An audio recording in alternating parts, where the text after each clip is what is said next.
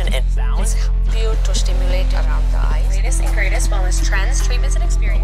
Magnesium is naturally found in foods like... This is the Well and Good podcast. Tune in to find the wellness that fits your frequency.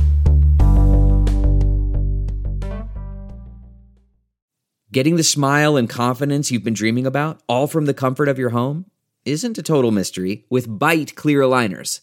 Just don't be surprised if all your friends start asking, "What's your secret?" Begin by ordering your at-home impression kit today for only $14.95. Byte clear aligners are doctor-directed and delivered to your door. Treatment costs thousands less than braces, plus they offer flexible financing, accept eligible insurance, and you can pay with your HSA FSA. Get 80% off your impression kit when you use code WONDERY at Byte.com. That's BYTE.com. Start your confidence journey today with Byte.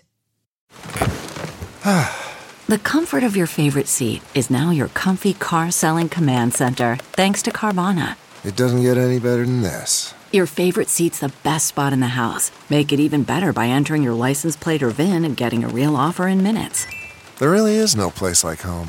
And speaking of home, Carvana will pick up your car from yours after you finalize your offer. Visit Carvana.com or download the app and sell your car from your comfy place.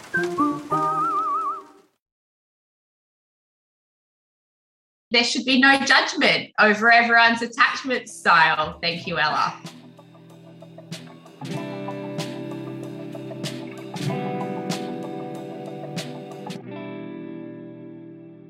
On today's episode, Kate, Ella, and myself, Taylor, are in conversation with author of Love Understood, Laura Mucha, talking about attachment theory.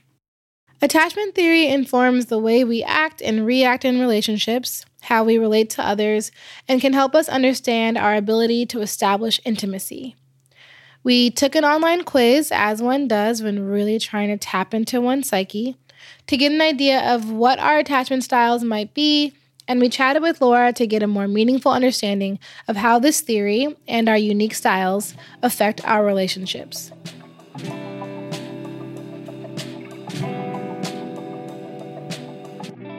My name is Laura Mucha, and I used to be a lawyer, but now I am a writer. And I usually write about love and relationships for adults, and then all sorts of different things for children. And I also do work with charities like UNICEF to explore the role of love in childhood. Turns out love's really important. Who knew? And then can you define attachment theory for us? Attachment theory is one of the most researched areas in psychology, and that means that it is incredibly difficult to summarize accurately. It also means that you can do a quick Google and find a very inaccurate summary that you can then slightly dangerously read and make firm conclusions about yourself and all your relationships and your entire upbringing, and then go forth into the world deciding, you mustn't date this person or your relationship's doomed because you think this and that.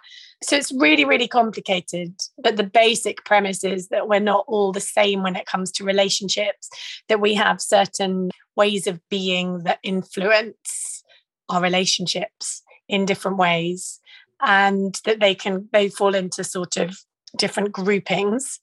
But there are very different types of attachment researcher, and they all have quite different theories. If you want me to summarize attachment and the different patterns to you, I'll give you the best short summary I can, but I have to kind of give this really important disclaimer, which is that I'm mixing up different schools of attachment. They all have their different opinions. There are people that think it's all about the way you focus your attention. There are people that think it's about how you regulate your emotion. And there are people who think that it's something else. And so, this is a very, very, very oversimplistic summary. In terms of your adult attachment styles, the ones that you would assess by using a questionnaire, then it is seen that there are kind of three main attachment patterns. One is secure. You don't find intimacy or commitment particularly stressful. Relationships are quite straightforward for you. And it's likely that you had quite a loving upbringing where the people that brought you up, or the person that brought you up, was loving and available and sensitive to your needs and gave you a kind of safe haven and a secure base from which to explore. That's true of over half of all people based on a big review of studies. The other two main types I call anxious and avoidant. Lots of different researchers have lots of different words for it. Avoidant essentially means that you idealize independence. You can find relationships suffocating. You might sort of be perceived as arrogant or unforgiving or picky. The idea being that you want to see yourself as brilliant because you don't really want to rely on others. Yeah, and some would say that you're not really in touch with your emotions, or that you focus your attention away from relationships because you don't want to ever feel vulnerable and you don't really see them as that important. You really value personal space. And then anxious is sort of in some ways the opposite. So instead of seeing relationships as not important or focusing your attention away from them, you'll focus a lot of your attention onto them. You might be hypersensitive to threats, so wondering where that person is and being very sensitive to anything that suggests that they're not around or available. And in children, we see something called protest behavior, where you might get a bit grumpy if they're not available and get a bit angry with them. So I think you guys have all done an attachment quiz. That in science would be called like a self-report. The quiz probably said, I find relationships a bit claustrophobic, agree on a scale of 1 to 7 or something like that. Whereas there's a whole nother branch of attachment researchers that would never use that kind of assessment. They would use what's called the adult attachment interview, that is designed to surprise your subconscious. And for a book that I'm working on at the moment, I had trained to do the adult attachment interview and then conducted it with 7 people. And I also did the kind of quiz thing that you did, but the scientific version of it. And they're very, very, very different. Like the AAI, the adult attachment interview, takes an hour and a half and asks grueling questions with no real feedback from me. So you can tell me all about horrific loss and abuse and sadness that you've experienced. And I won't say, oh, that sounds terrible. I'll just ask you the next question. And it's literally designed to kind of surprise the subconscious.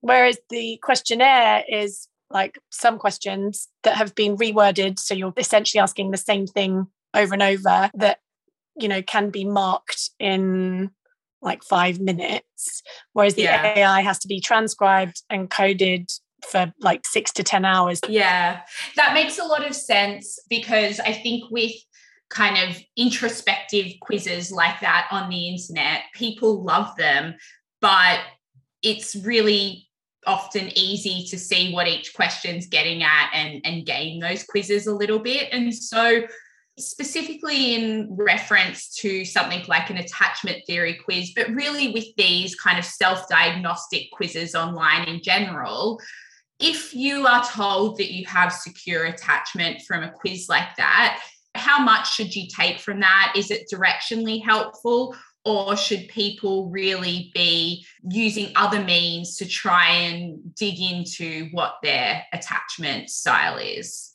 She's asking for a friend. Yeah, exactly. I'm like, I liked my answers, so can't I just use those? Well, so for example, the 7 people that I have done the adult attachment interview with and the ECRR, the Experiencing Close Relationships revised questionnaire, which I imagine is sort of similar to your quiz, but won't, like, I think your quiz will be a slightly diluted version of it. Often they had completely different results. And this is a common finding. So what is a sort of paradox is that the two theories that are called the same theory, attachment theory, they rely on the same sort of principles in a way, but if you did both of these measures, the chances are you wouldn't have the same result from both of the measures. So what are you therefore learning? The psychologist behind the adult attachment interview would say, you know what, if you can guess what the questions are getting at and you can game it, as you have just said, then where is the space for us to surprise the subconscious? And their argument is that it's the subconscious that is driving a lot of the patterns in relationships that they're interested in. And so if you're not surprising the subconscious, what exactly are you getting? I think in answer to what can I take from it? Well, I think the first thing is to think whatever form of assessment you do in anything, whether it's attachment or anything, is to remember that like humans are complicated and we cannot adequately summarize everything about the way you are in relationships from a really short, pithy online quiz. And secondly, attachment theory, as brilliant as it is in so many ways, is only one aspect of things. And there are lots of different ways of looking at how we are in relationships. And so, you don't want to essentially reduce everything to one theory. And within that theory, there are loads of different ways of assessing it. So I guess I would say that the best way of looking at your results are to think, that's interesting. How does that resonate with me? What about that feels true? And what about that doesn't feel true? Without seeing it as absolutely definitive. I think it is valuable to kind of explore what's going on. But, in pure self-report, you could come up with a label that you think is flattering or that you've decided is a good one to have, and then sit back and go, okay, great, I'm perfect. I don't need to do anything. All the arguments that are happening in my relationship are my partner's fault. So that's not very helpful. Or you might think, oh my God, I think that secure attachment is the best one, and I've got one that I don't think is as good, and therefore I'm a failure, which is also not a very helpful way to think about it. And it's not as clear as that. There's loads of benefits to all the different attachment patterns or styles. I do just want to point out that I did get secure attachment style, and then Ella told me, that wasn't true and tried to diagnose me with avoidance. So I also I'm like, there should be no judgment over everyone's attachment style. Thank you, Ella. I don't know that I was judging. I was just She said there's no way that you're secure. Exactly. I think that was her exact words. I'm also secure with 9% avoidant, according to her quiz. And I think you actually had more avoidant in your reporting, but I reported secure avoidant and you reported secure. Yeah, I don't know. Well, it's not science, as we're hearing. As we're hearing, we need another evaluation. But I wondered, thinking about that, is there ways that your attachment style can change as we grow? I mean, a lot of the influence, obviously, it comes from a lot of things that happen when you're younger and childhood, but are there other things that can influence it, and can we kind of change our behavior as we age? So the research looking into attachment over time generally falls in that kind of adult attachment interview group of research, less the self-report quiz, because you can't give that self-report quiz to like a 5-year-old, because it asks, what are you like in romantic relationships and what are they going to say? So I think that if we're looking at that research, then yes, there are things that can change over time. For example, you might start with having parents or caregivers who are really loving and responsive and sensitive and consistent and brilliant, and then one of them dies, or both of them die, or the place you live turns into a war zone and you are separated from them for extended periods of time, or they have mental health problems, or you are abused by them or someone else. There's lots of things that can impact your attachment pattern, but also in adulthood, significant trauma, and also seeing a therapist. And some argue that if you get together with someone who is secure, then essentially they kind of lift you to security yourself. So it's called the broaden and build theory. So basically you date someone secure for a long period of time, which isn't always easy, because if you're avoidant, you break up with them before you can date with them for a long period of time. And then, your insecurity, I don't know how to describe it, wears away. So a way that might work is if you are secure and I am what I call anxious, not anxious in the traditional use of the word, but anxious in attachment, then I might think, oh my God, where are you? Hello. You haven't called me back. Are you having an affair? What's wrong? Is something wrong? Have you been hit by a car? And then if you were secure, would just go, oh, hi, sorry, I was in a meeting. I'm right here.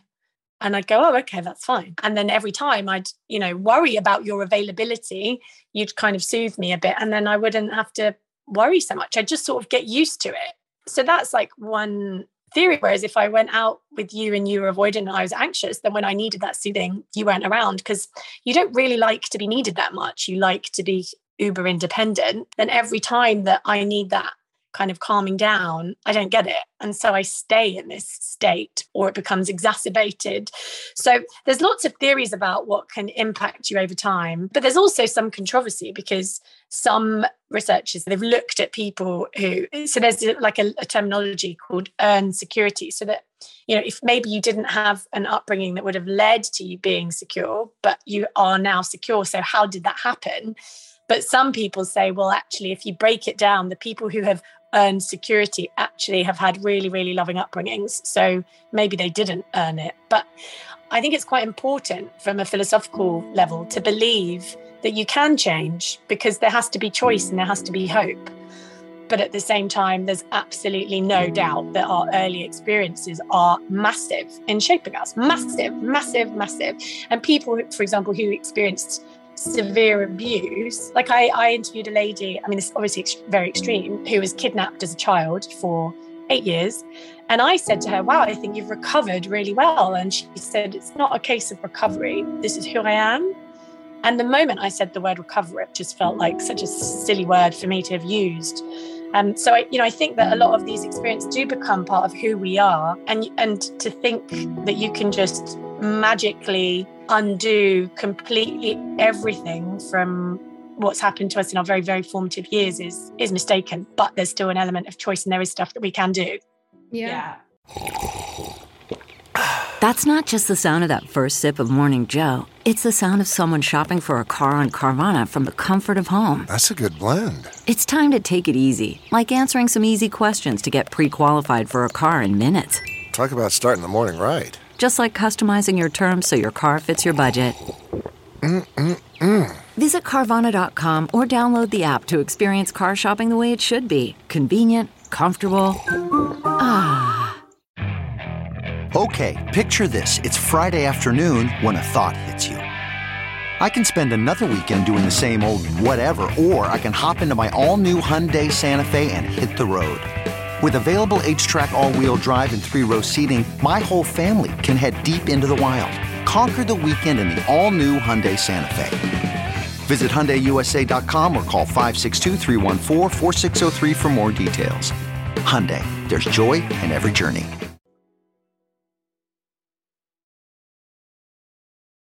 I'm over here formulating some very strong opinions because I, in all my kind of readings around attachment theory, can see very clearly kind of how I used to be avoidant and how I've gotten secure. And I don't think it happened to me through a traumatic experience.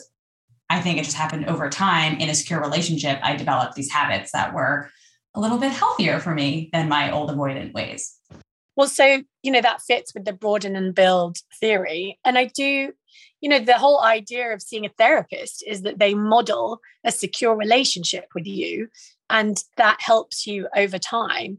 Always down to turn this into a private therapy session for me. But no, and I think for what I've modeled over time, when I was young, I never let anybody be called my boyfriend. I would go on 2 dates with a guy and be like, I don't like him. I'm not into him. Nobody was good enough for me, which reading, that's very avoidant. Now I've been in a relationship for 7 years with the same person. We're getting married. And congratulations. Thanks.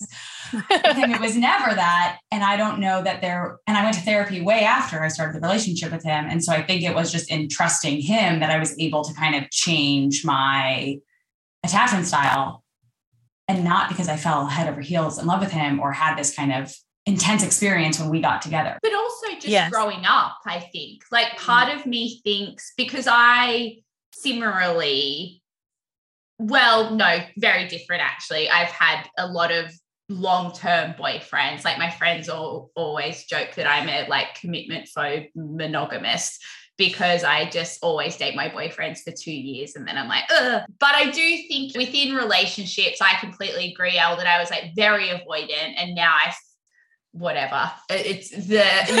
think now I think more secure and less avoidant. But part of it feels like just the natural development of being in your late teens, your 20s and your 30s. But is that oversimplification?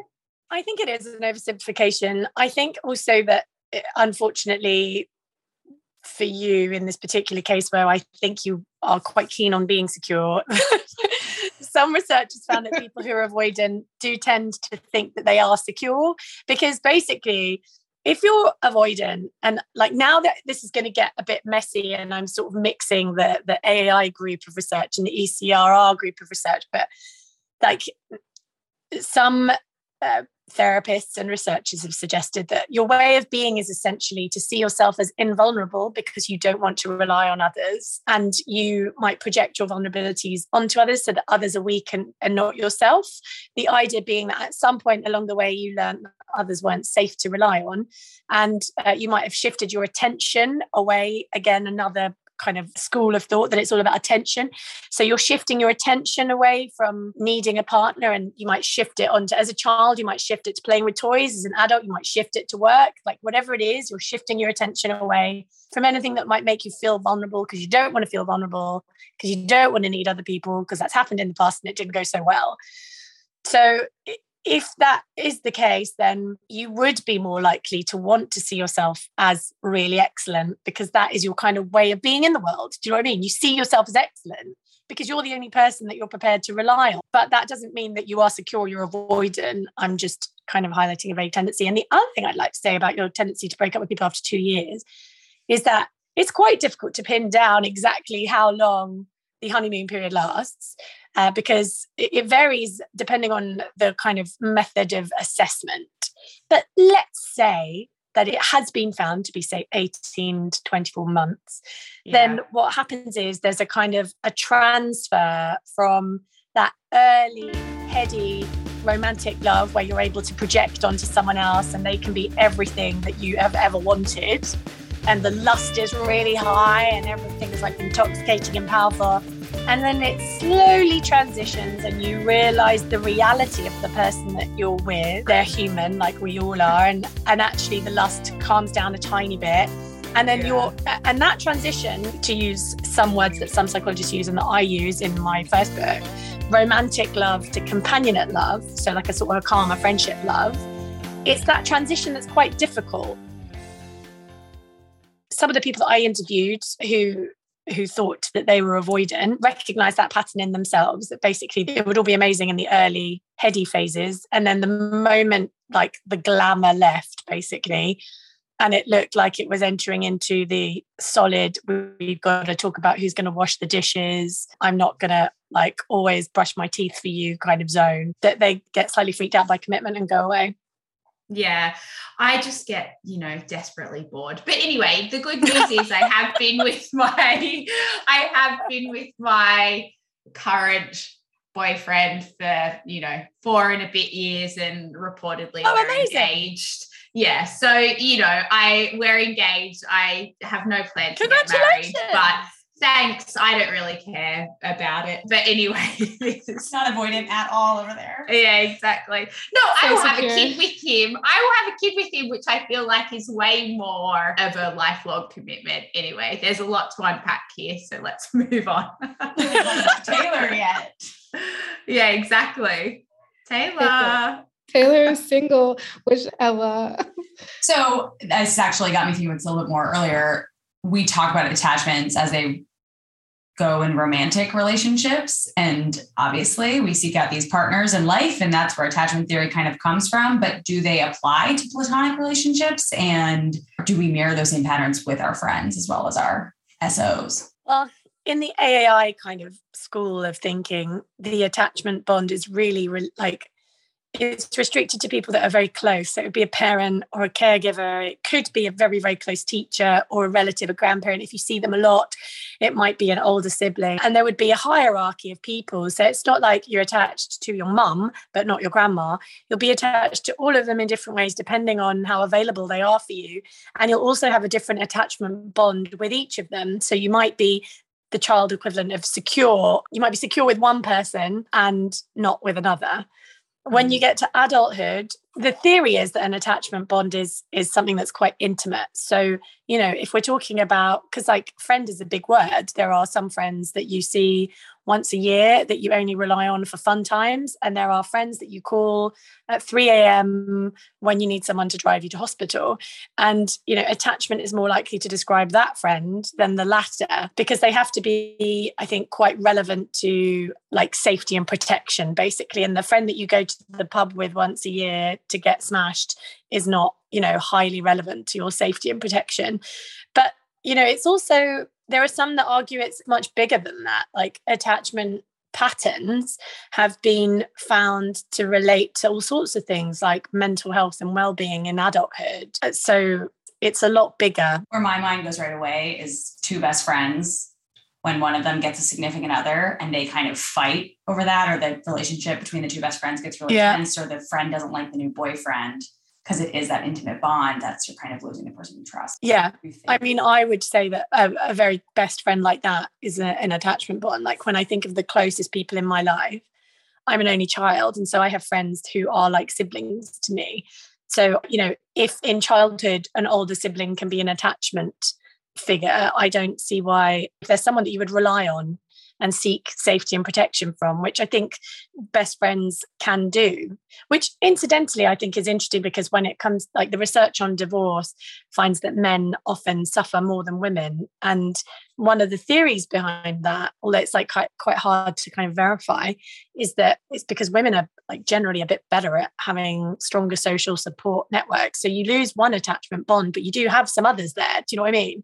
Whereas with men, like often what happens is their partner is the only person that they're having that kind of really intimate relationship with. And then when that ends, you lose that person, but you also lose the person you would talk to about when stuff goes wrong. And so a lot of the guys that I interviewed talked about, well, when there's a really significant relationship end, all they were offered from their male friends was to go and get drunk, basically. Mm-hmm.